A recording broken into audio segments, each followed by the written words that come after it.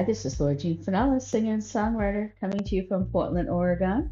It is Thursday night, 10:26 p.m.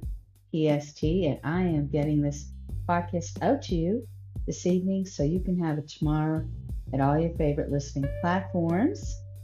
And I have new song lyrics for you this week, and I am just giving it to you roughly because I wrote it once, didn't read it again, but it is at laurajeanfinella.com, and I called it I Thought I Needed to Be Loved to Be Beautiful song. Let me have a sip of my tea and I'll read this to you. I hope you're not getting my throat there. I used to be so pretty, then one day it went away. I could hardly see myself. I lost myself. When I lost my looks, I couldn't believe it.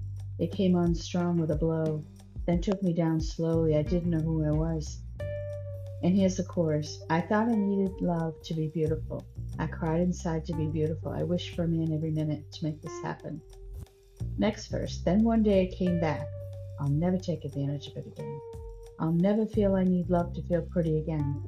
And then the chorus again. And then the last verse and bridge. Today I dance like a girl I once knew. I'll never take advantage again of the beauty I now have again. The happiness I feel, I can't be thankful enough. I skip like a little girl and twirl in my shoes. All I need is what I feel. And then, of course, the chorus again. I thought I needed love to be beautiful. I cried inside to be beautiful. I wished for a man every minute to make this happen. And I just so remember when I was younger. I mean, gosh, they didn't have, that I knew, meditation and motivational packages and speakers that I knew of anyway. I would not even have been thinking this way. But it was, I just literally felt that I couldn't even survive probably without a man, that I had to have a man in my life. Had to. And this kind of came on recently when I've been really, I'm sure if you listen to me here now, you already know, but really pushing myself, working out and doing all these different things with food and stuff. And I've been really noticing it more and more. And I thought I just kind of got to my peak, but it just keeps moving forward. And, I'm seeing better and I'm singing better and I'm doing more and, but I'm more comprehending life more. I'm not just, functioning, I'm comprehending more, which is really good. So the quality of my life is much better. But when I couldn't really look at myself because I was changing so much from being beaten up so bad. As a matter of fact, I have a couple of pictures over at laurieinthekitchen.blogspot.com. I just replied to an article in the Washington Post about Morocco.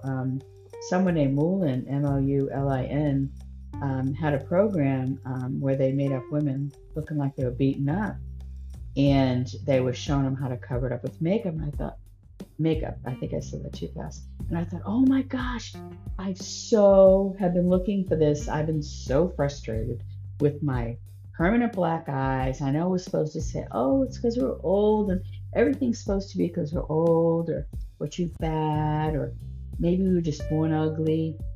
But this one side on the left side where I really got it bad, you can see, like, it looks like I was a boxer or something.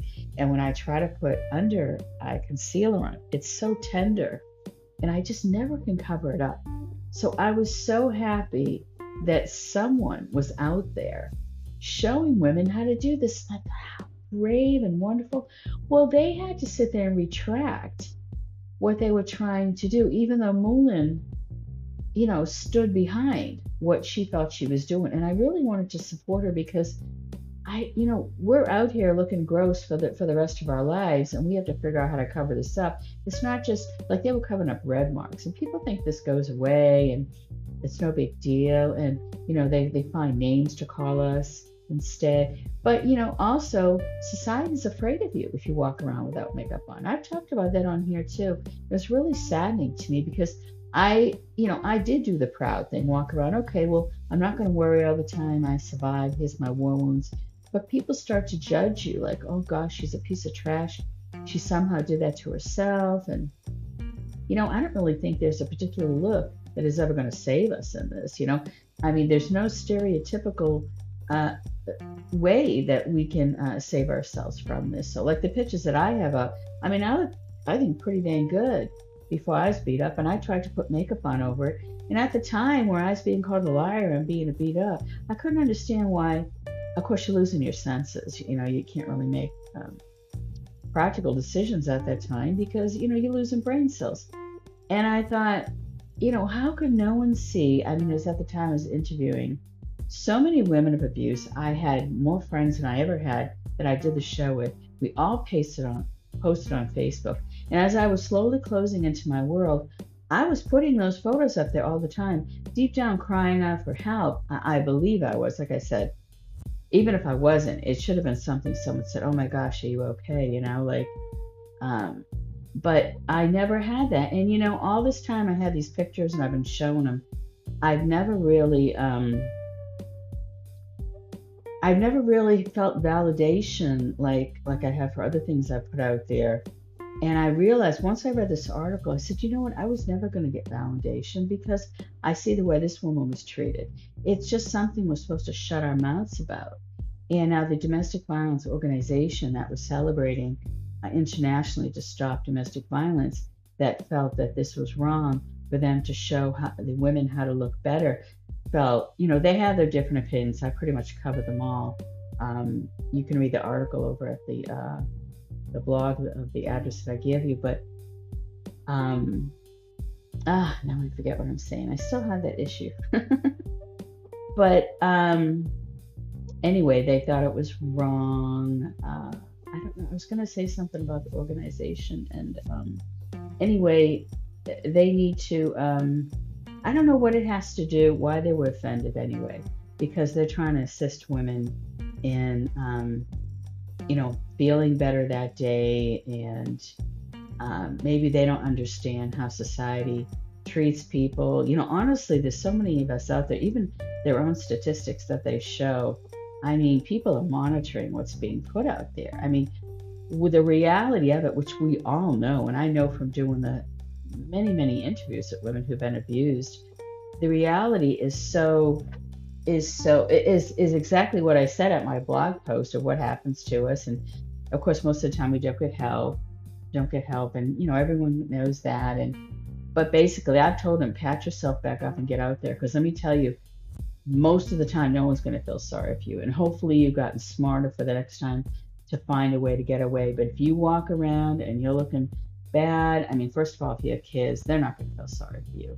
I mean, you get that makeup on, and you do whatever you can do to get by that bastard, because that's exactly what they want you to look like. And I know firsthand, many, many, many years running from abuse and looking bad, and just kind of I've always had this sense of, I've been a fighter since I was a kid anyway. I had a lot of issues to deal with, and I knew if I was going to live, I was going to have to fight. But I just had this sense, okay, this isn't going to work, because, if I look too fragile, they're going to come take my kid. They're going to start giving me a hard time. And people are not going to roll the red carpet out to you and say, oh my gosh, we're going to give you this, we're going to give you that. Let me tell you, at the end of that carpet, there's going to be a price to pay, So if you can, please try to, pick yourself up, and not only does it make you feel better. I mean, don't let that the idiot make you feel bad about the way you look. Many, many years, it was really hard. The only reason I got back to this state is because I kept picking myself up and putting makeup on, and I would look myself in the mirror and say, oh, I don't even know who I am. I mean, it's horrible.